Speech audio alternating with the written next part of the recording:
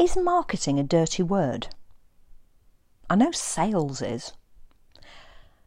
Coaches get really hung up about the idea of selling coaches.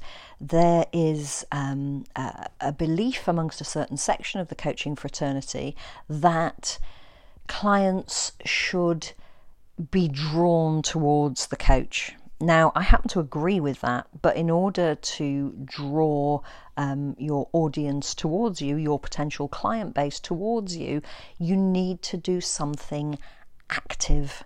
And the active thing that you need to do is marketing.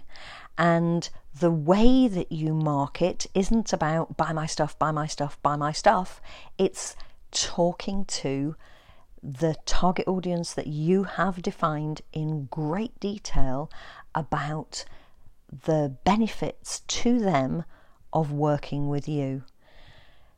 If you do that consistently and correctly, then what you can expect is a significant number of inbound inquiries.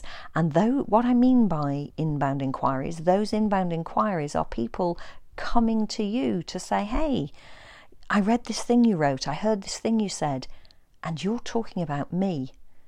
Can we have a chat? That's the outcome that you should be looking for. And then marketing and selling stop being dirty words and just start being part of your process.